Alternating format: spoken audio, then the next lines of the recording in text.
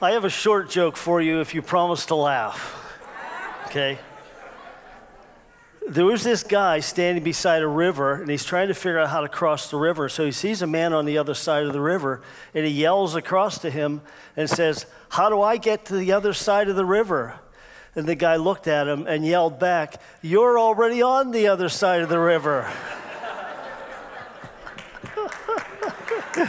Yeah. Boy, perception's an important thing, isn't it? How you're looking at it. What's your angle? It is so much better to be 2,000 years after the birth of Christ than it would have been to be 2,000 years before. 2,000 years before, Moses said, God's going to send a prophet to you like me. And then for hundreds of years, for centuries, the Jewish people lived on the basis of hope, confidence that God was going to send that Messiah one day. And then when the day came, and Apostle Paul wrote in the book of Galatians, when the fullness of the time had come, God sent his son. And so that means it was at exactly the right moment in history that Jesus came. And when Jesus came, all these wonderful things accompanied his birth. Angelic visitations, literal angelic dreams. We see kings from other lands traveling, following this mysterious star and coming to worship. And we see other kings that are panicking and fearing that they're going to lose their power. And the heavens opening and just bursting forth with light and joy, opening up heaven and seeing myriads and myriads and myriads of angels worshiping, which is what the shepherds saw on that night. But connecting Christmas to the whole concept of the death, burial, and resurrection of Jesus is really an important thing to do. Now, we don't want to truncate the whole thing and say that his life didn't matter. It did, and it is a part of the whole plan of salvation and a part of what he came to do for us. But one man said this, I read this probably 30 years ago, maybe longer. He said, "The wood of the manger rubbed up against the stone of the tomb." Because Jesus came for a purpose, and his purpose was to come and to live the life he lived and to carry out that 3-year ministry of revealing to us what the kingdom of God is actually like. But his purpose was culminated in going to the cross and the resurrection. And we know that when that happened, we had access to forgiveness of sins. You know that. That's what the Bible tells us. That salvation is the forgiveness of sins. We know that with that comes a new heart. You become a new person. The old things that you used to love and desire has more to do with our desires. The old things that you desire are gone, and you desire this whole new way. And your heart longs to follow God and to seek God. So you get a new heart, a new nature. You're no longer a sinner by nature. You are righteous by nature. We know that happens. And we know then that this Christian life is walked out a step at a time as God works in our lives, that our minds are renewed so that the truth of God's kingdom lines up with the truth of my new heart through my mind being renewed. And as my mind is renewed, I walk more and more and more in the way of Jesus. What we often don't think about, though, is that salvation also includes resurrection for us. We think, well, yeah, resurrection, Jesus. Jesus was resurrected from the dead, and the Bible says he was the first fruits, and the others will come, and the others are believers in him.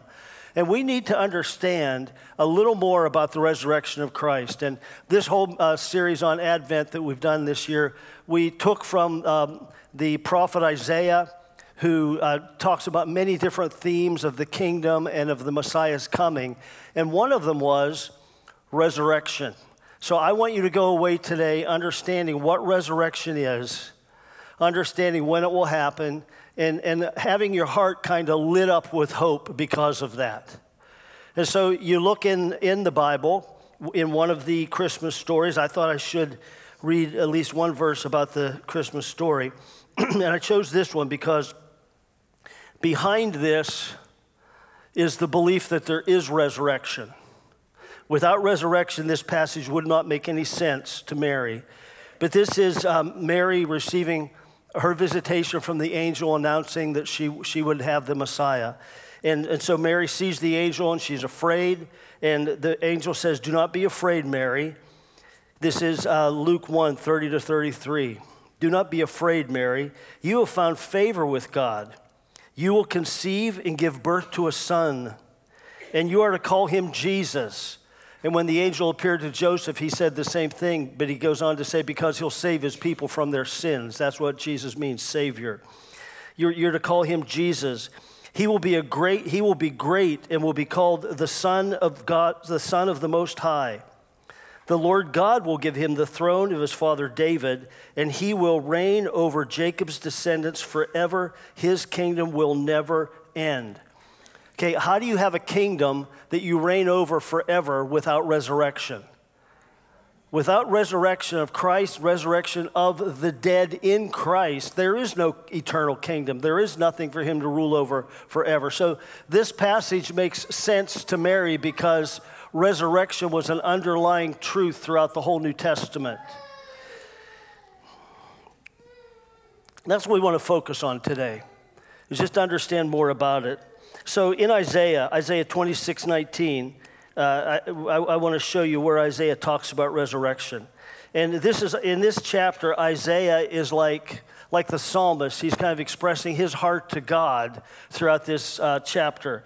And in Isaiah 26, verse 19, it says this. In this, Isaiah is speaking to the Lord. And he says, "But your dead will live." And the NIV actually inserts Lord there. "But your dead will live, their bodies will rise. Let those who dwell in the dust wake up and shout for joy. Your dew is like the dew of the morning. The earth will give birth to her dead." So Isaiah looked forward to the day that the earth was going to give birth to the dead, that God's going to resurrect the dead. But my favorite Old Testament passage is from Job. And if you understand Job was in just an extreme state of suffering. He had lost his health. He had lost all of his wealth. He had lost his children. And even his own wife had rejected him and turned against him. And here's what Job says. He says, "I know that my Redeemer lives, and that in the end he will stand on the earth. After my skin has been destroyed, yet in my flesh I will see God. I myself will see him with my own eyes, I and not another. How my heart yearns within me." You can imagine with the suffering that he's going through, and then he has these friends that come to try to encourage him, and all they want to do is heap guilt and shame on him and try to tell him that the suffering he's gone through is his fault. He's disappointed God somehow. And he says this, he says, "I know my Redeemer lives. I know it." And he says, "I know he's going to stand on the earth one day." And that's an amazing thing for this season of redemptive history, for him to state this so clearly and with such power. And after my skin has been destroyed, the real old version of the King James says, "After worms have eaten my flesh." And so he's recognizing here, he's recognizing the reality of death, and he's recognizing the reality of decomposition. That your body just rots away after you die, and it ultimately rejoins the whole ecosystem. But my sin has been destroyed. But then he says this, "Yet with my eyes, in my flesh, I will see God." This flesh is going to be destroyed. It's going to rot away. But in this body, I'll see God. And then he gets more specific than that. "I myself will see him with my own eyes. With these eyes, I'm going to see God. I'm going to see my Savior." And he says, "Me, not another, me. Not some substitute me, but me, the real me." And then he just expresses that longing, how my heart yearns for this day to come, how my heart yearns for him. I wonder if any of us here are yearning. Do you ever yearn, just yearn?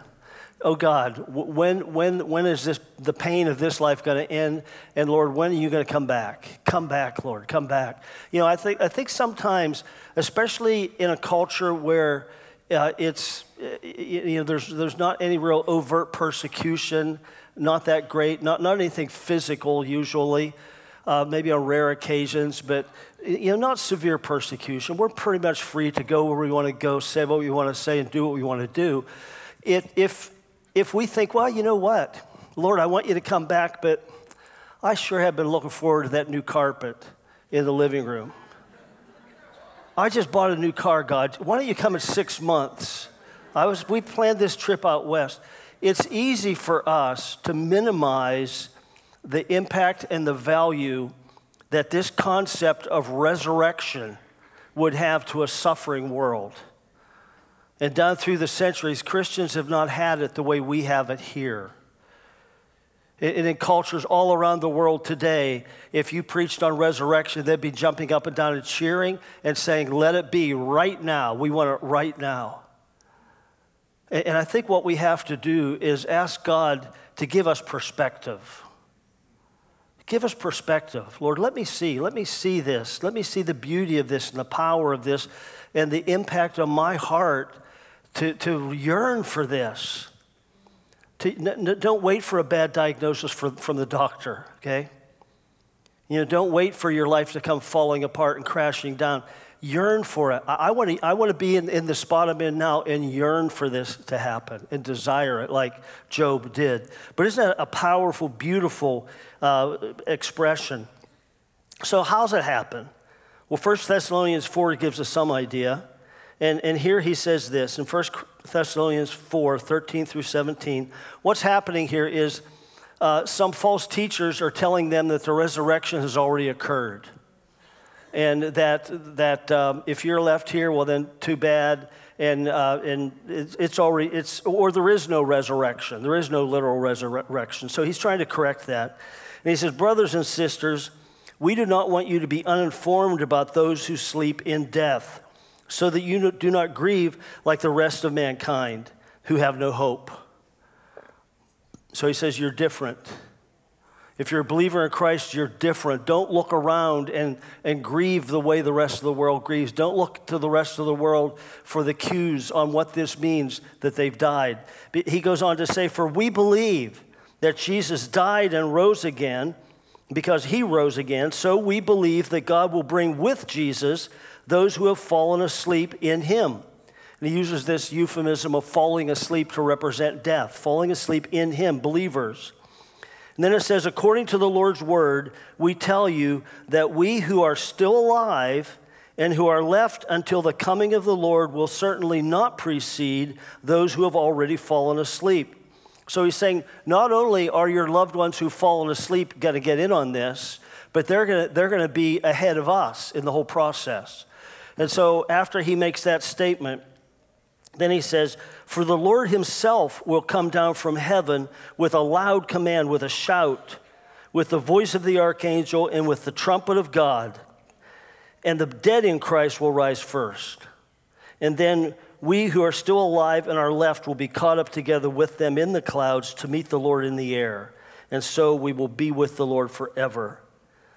So Jesus returns just as he left.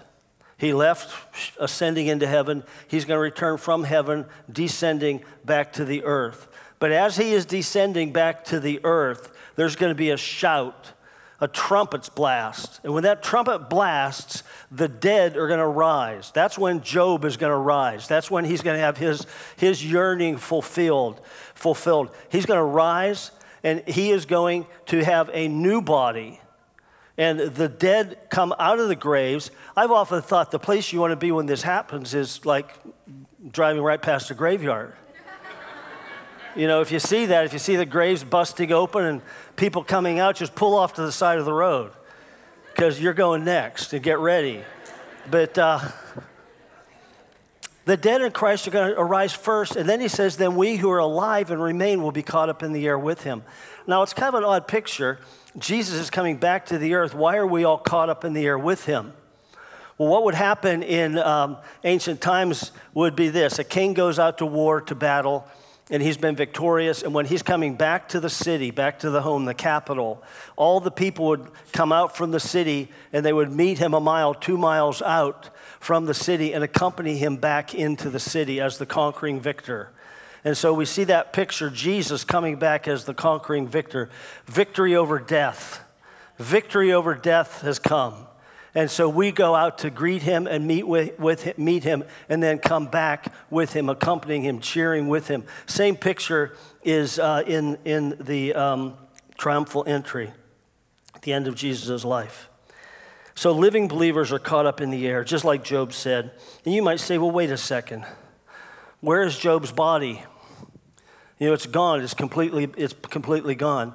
But the only answer I have for that is this. God's word says it. I believe it. And he knows where the molecules are. Okay? He knows where the molecules are. And so he's going to get a handful of those molecules and reconstitute Job's body.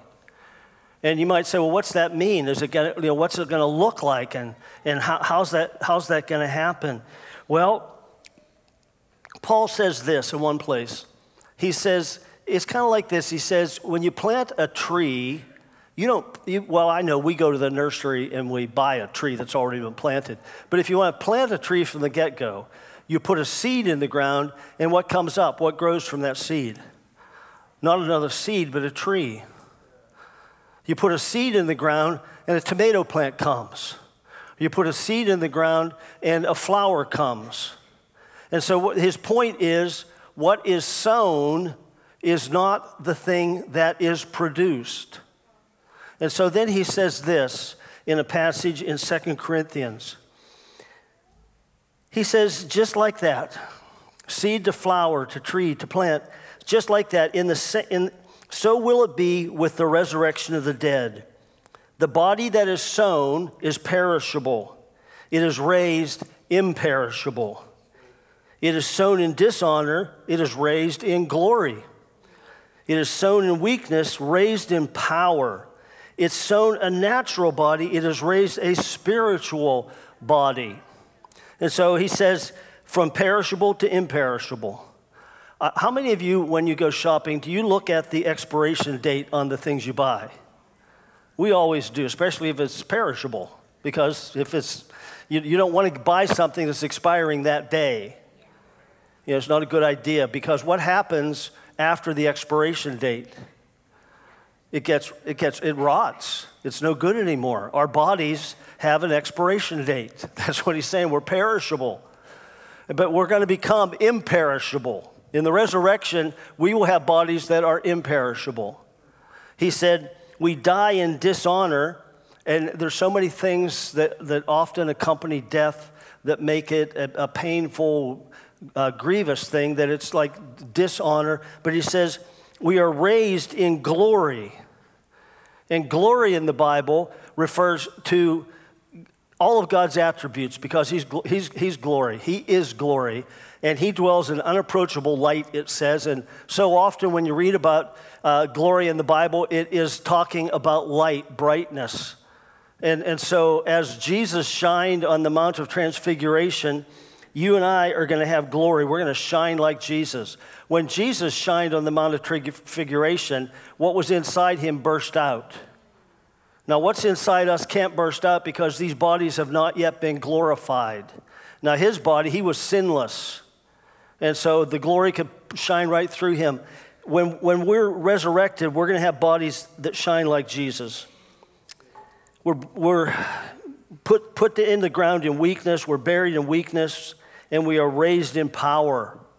A weak body that gets sick, that gets tired, that gets hungry. If I don't get the right amount of sleep, it's, life isn't nearly as good. He says we're going to be raised in power, powerful bodies. And then finally, it's sown a natural body. A natural body is the characteristics of just the natural body find its origin in the fall, created in the image of God, but fallen, and suited to live in a fallen world, impacted by the fall of man and living in a fallen world. That's the natural body. The spiritual body, and get this, it doesn't say spirit body. It doesn't say the spirit body. It's not like we're going to get new bodies. Oh yeah, they're like spirit bodies, like Casper the Ghost has a body. It's not like that. They are spiritual bodies, meaning bodies that are suited by the Holy Spirit to live in the kingdom of God fully, and designed and enlivened by the Holy Spirit. It's like our very DNA is going to change. We're going to become different types of people, but it's still going to be me, just like Job said, I myself with my own eyes. But the body's going to be transformed into something really glorious and incredible. And so the best picture we have of that is of Jesus and his resurrection body. So you remember Lazarus was raised from the dead. Lazarus, Jesus, come forth, and Lazarus comes out of the grave wrapped in his grave clothes. So the same body that went into the grave was revived, given new life. Same body came out of the grave, not a glorified body, but a body that still had those characteristics of weakness and dishonor, a natural body, so that it died again. So a resurrection is different than being raised from the dead. So resurrection is different than being raised from the dead. Resurrection body, Jesus came out of the grave with. He didn't come out in his grave clothes. He left the grave clothes behind. He passed right through them. Jesus came out of the grave with a spiritual body. Same body that went into the grave. He said to his apostles, he said, see, it's really me, touch me. He could be touched. He had substance. It was real, a real body, but it was a body designed for eternity, not designed for temporary life in this fallen world. And so he came out with a real body that could be touched. He came out with a body that could be recognized, other than the time that he cloaked himself so they couldn't recognize him on the road to Emmaus. They look at him, they say, that's Jesus. And so he's recognizable. He could eat food. So either that was a miracle that he could eat food, or he was resurrected with a full system, internal as well as external. So he could eat food, and there is going to be a wedding feast of the Lamb. I don't see why we don't take that literally. But he could appear in locked rooms. The apostles were all locked away in this room, fearing the religious leaders kind of coming and take their lives just like they did Jesus' life. And suddenly Jesus is just there. And again, we tend to think of that in ghostly terms. Well, yeah, of course, ghosts can just go wherever they want to go. But it's different than that. Jesus had real substance. First thing he says to them in the room is, as I've already said, here, touch me, touch me. Someone said this to me. They said, the more dense thing can pass through the less dense thing. So if I had a washcloth here and I stretched it out and made a cup of it, and you poured a pitcher of water into it, what would happen to the water? Go right through it, because the water is more dense than the wash rag. If I had a glass bowl and you poured the water in, what would happen? The water would contain the bowl because the glass is more dense than the water. Now, if that's true, then what that means is Jesus' body had a density to it and a quality to it that is not known in this lifetime. And that it enabled him just to pass through the wall, walk right through the door. And so there's going to be something of that nature about our resurrection bodies, because it's going to be just like Jesus' body. Now, I don't know about this part, but I'm going to tell you anyway. It seems like Jesus was not bound by gravity. Okay, and it may have just been a miracle when he floated up to heaven, but he's going to come back that way too. I think it's a little bit too crass to say we're going to be able to fly, but there might be something to that. Gravity may no longer. On the one hand, we're more dense than anything else in this on this planet, but on the other hand, we're able to overcome gravity. And so there's going to be all these wonderful things that are going to happen to our bodies when Jesus returns. And we need to, this whole idea of glory, I mentioned it earlier, and Moses shined, his face shined, and that was just natural for Moses. When Moses was on the mountain in God's presence, he came down and his face shined. That was the unnatural thing for him. that was against nature, and that's why it diminished and it faded. But when we are resurrected into these new bodies, the natural state of existence will be to bear the glory of God and the glory of the new nature that he's already put into us. And Paul said, Christ in you is the hope of glory. That glory is going to just shine. It's going to be there. We're going to see it. And so all these things are going to happen. But spiritual growth today is a process. We know that. It's one step ahead, 2 steps forward, 3 steps forward, and 2 steps back, as they put it.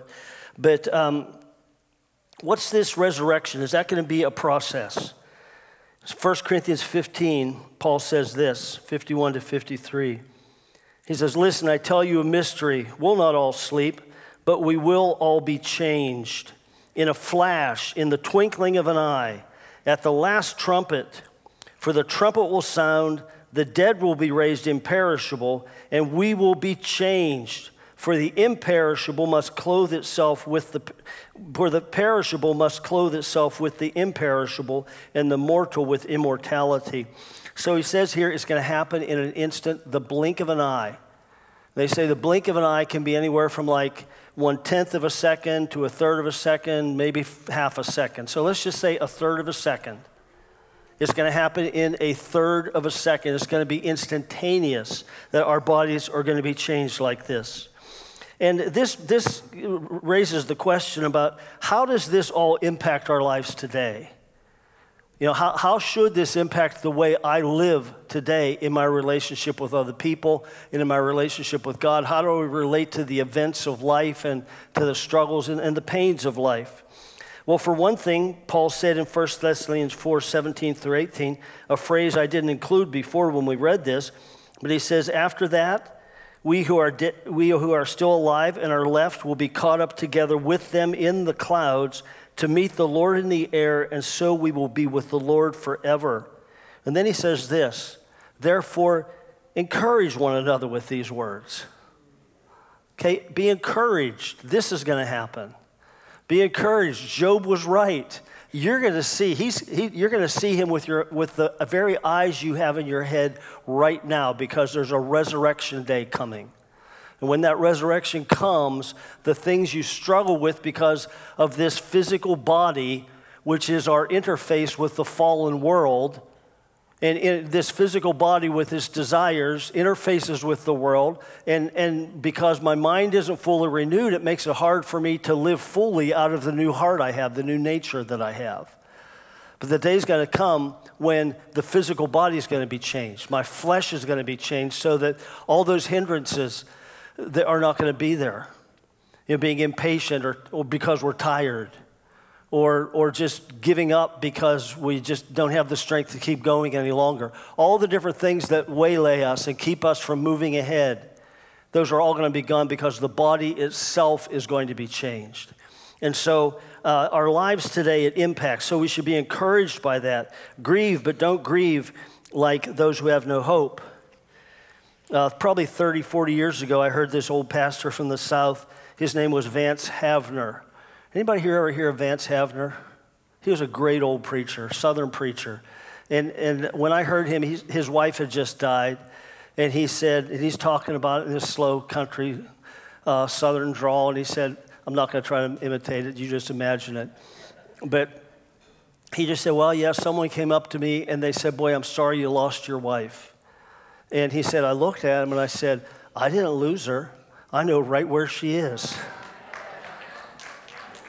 So you could think that's kind of like a smart aleck answer, but this was a guy who was like in his upper 80s, so he gets some credit, he gets some grace there.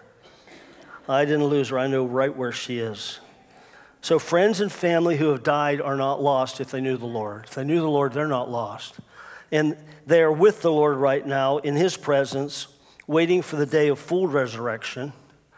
Whether that means they have, some theologians believe there's like an interim body that God gives them, not their real body that they were born with, but an interim body just to close the gap between the time that they go to heaven and the time that their real body, physical being is raised in glory, and they're rejoined with their bodies. But whether that's true or not, isn't that relevant because the Lord knows how that works, and it's going to be great, however that works. But we know we'll see them again, and we will know them. We'll understand. We'll recognize them. So we gain strength of heart through this. And that's another thing in 2 Corinthians. Paul says this for chapter 4, verse 16. He says, therefore we don't lose heart. Though outwardly we're wasting away, yet inwardly we're being renewed day by day. For our light and momentary troubles are activating for us an eternal glory that far outweighs them all. So we fix our eyes not on what is seen, but on what is unseen, since what is seen is temporary and what is unseen is eternal. You can say what's seen is temporary and therefore not as real. What is unseen is eternal and therefore more real, if we think in those terms. For we know that if the earthly tent we live in is destroyed, we have a building from God, an eternal house in heaven, not built by human hands. And so he talks there about the new body that we're going to receive, but he also talks about the pains that we go through now. And he says that we experience the effects of aging, which he calls wasting away. And you know, as the years go by, you get more pains in your body doesn't function quite as well as it did, you don't quite have the balance you did. And it's not necessary that happens. Some people, like Moses, never lost a step his whole life, and that would be awesome. But typically, we age, and that's what he's saying here. My mother is 94 years old, and she's losing her memory. She's just been a beautiful, healthy woman all of her life. And up until about 10 years ago, she looked probably like she was in her 60s. But lately, she has been losing weight. And, she started out about 5'2". She's probably 5 foot now. And a couple weeks ago, she said to my sisters, she said, I don't mind getting old and dying, but why do I have to shrivel up first?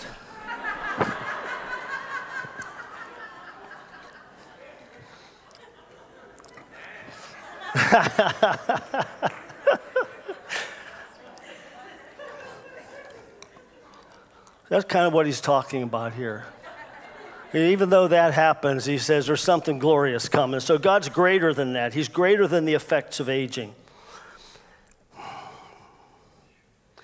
He says this, we're being renewed day by day. Internally, we're being renewed day by day. As my body grows weaker, my heart grows stronger. That's what he's saying. Day by day, every day is stronger. We can view our troubles in perspective. You're already on the other side of the river. Perspective. We go through troubles and trials, and these people were facing real trials and about to face horrendous trials in just a few years when Nero's persecution comes. And the Apostle Paul calls it the light and temporary things that we're experiencing, light and momentary struggles and trials. We can rest in the truth that death is defeated. Death is defeated. Death is the last enemy. Physical death, spiritual death has already been defeated. And the whole package is this. We are spirit and body. You can say, some people say spirit, soul, and body, or we are material and immaterial. We're both. And so we don't want to miss that. But we can understand that the unseen is greater than the seen. And that's why he says we focus on that. We focus on the unseen. We keep our eyes on the unseen because the unseen is the more real. The unseen is the eternal. The unseen is the unending.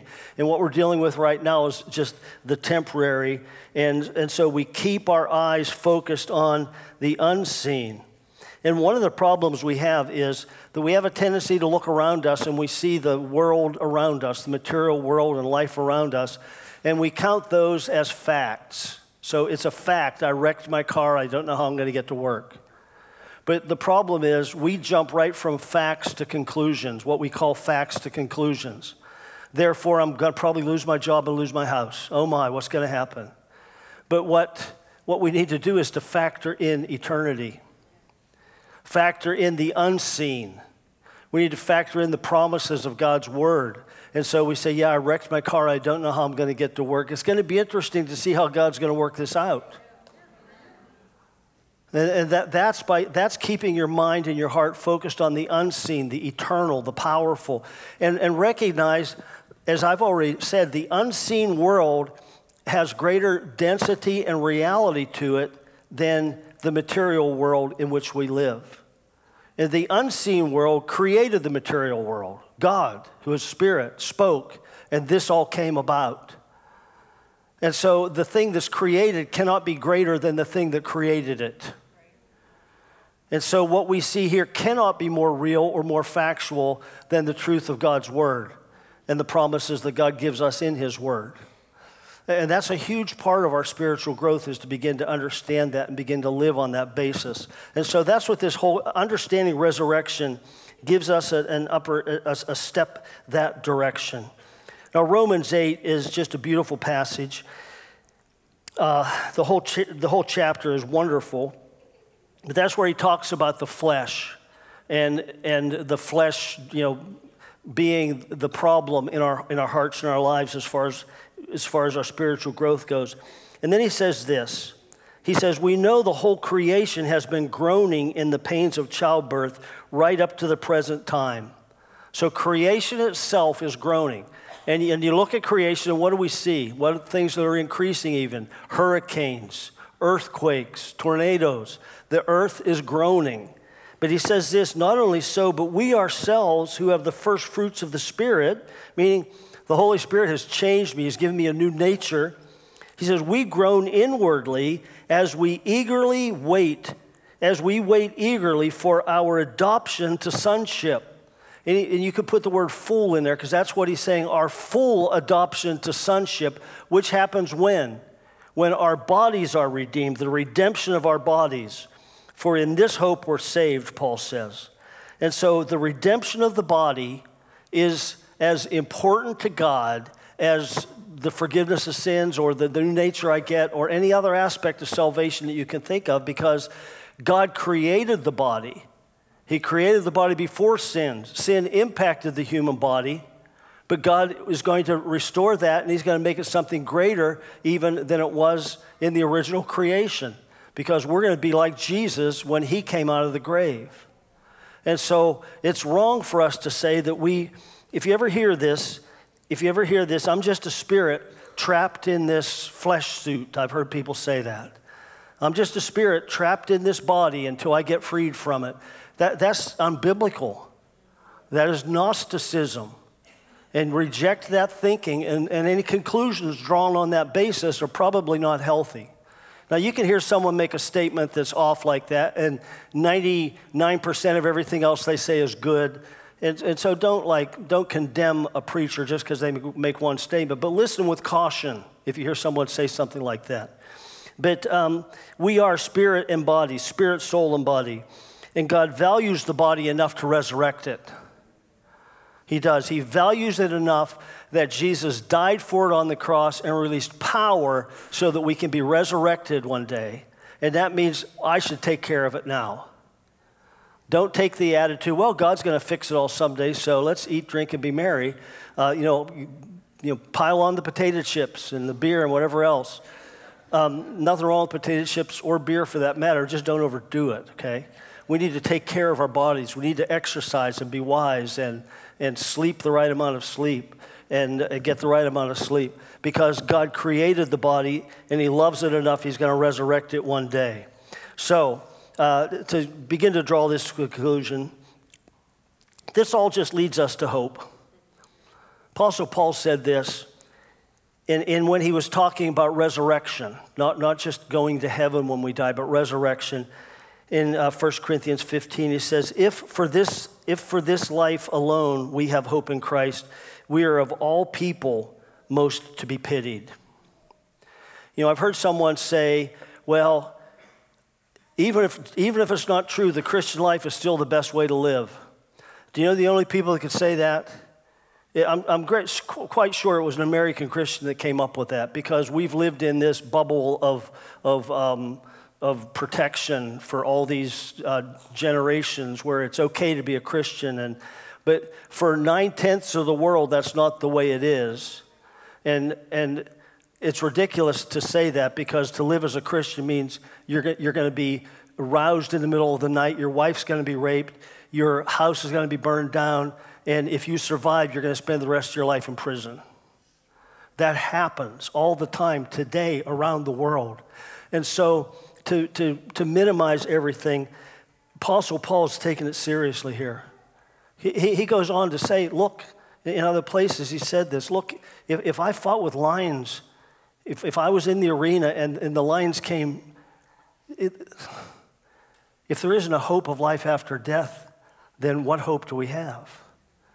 He said, we'd be miserable. And so he goes on to say this then in Romans 8:18. And I don't say that to shame anybody. I mean, I'm an American Christian. I love America, and I'm so thankful I live here, thankful for freedom. Don't want to see it go.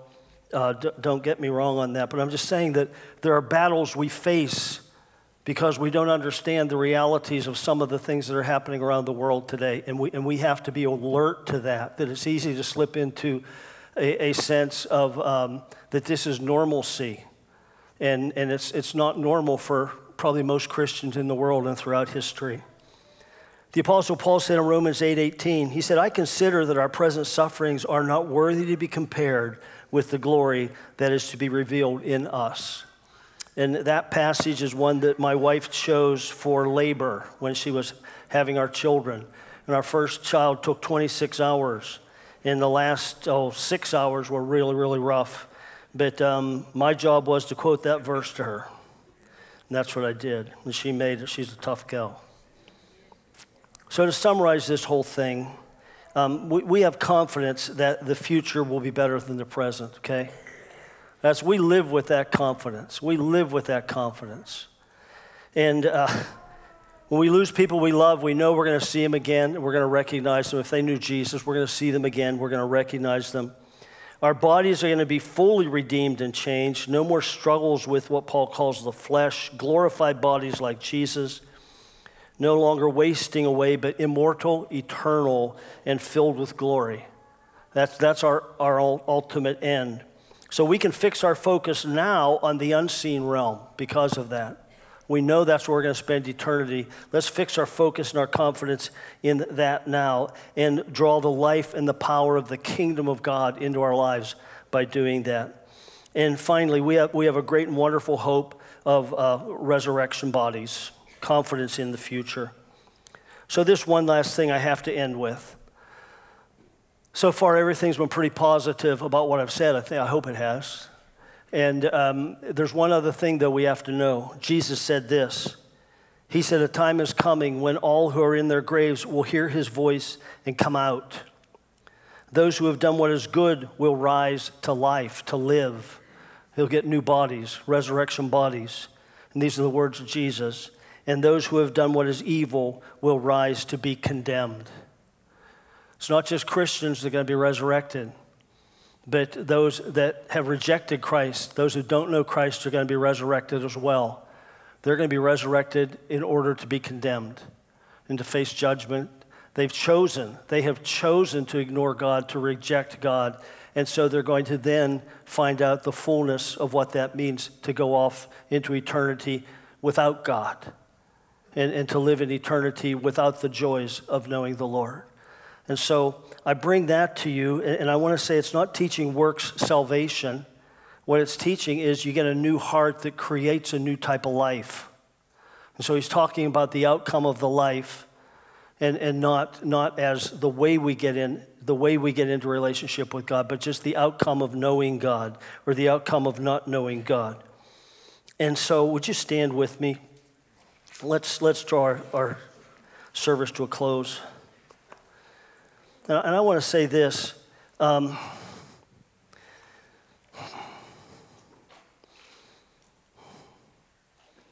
There's a guy, quarterback in the NFL named Jim Kelly, and he had a son who died. And his wife was a Christian. And his son, I think, was 4 or 5 years old when he died. And Jim eventually came to faith in Christ, received Christ. But the thing that kept eating at him was he wanted to see his son again. And he finally realized that it was only by submitting his life to Christ that he would see his son again.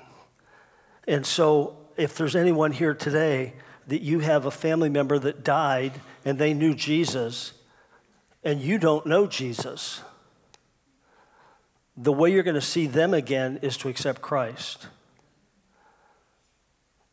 That's how it's going to happen. To humble yourself and to say, Jesus, I need you. Jesus, I haven't lived for you. I want to live for you. And I want to lead you in a prayer if that's you. But as well, for anyone here today that's saying, I don't know Jesus. I don't know during that resurrection which side I'm going to come out on. I just don't know. Well, you can know. Because the Bible says to as many as received him, he gave the right to be called children of God. And so if you've never accepted Christ for whatever reason, God's speaking to you right now, just pray something like this with me. It doesn't have to be exactly what I'm saying. There's no magic formula and no magic words. It's a matter of you taking your heart before God. And I mean, it could just be that it dawns on you right now and you say, I really believe that. And you tell God that. But it doesn't hurt to pray it too. And so just follow this prayer, something like this. Just say to him, whether you have a loved one that's gone on and you want to make sure you see them again, but it's not just I want to see them again. It is, Jesus, I realize that it's by following you that I'll get the same thing they had.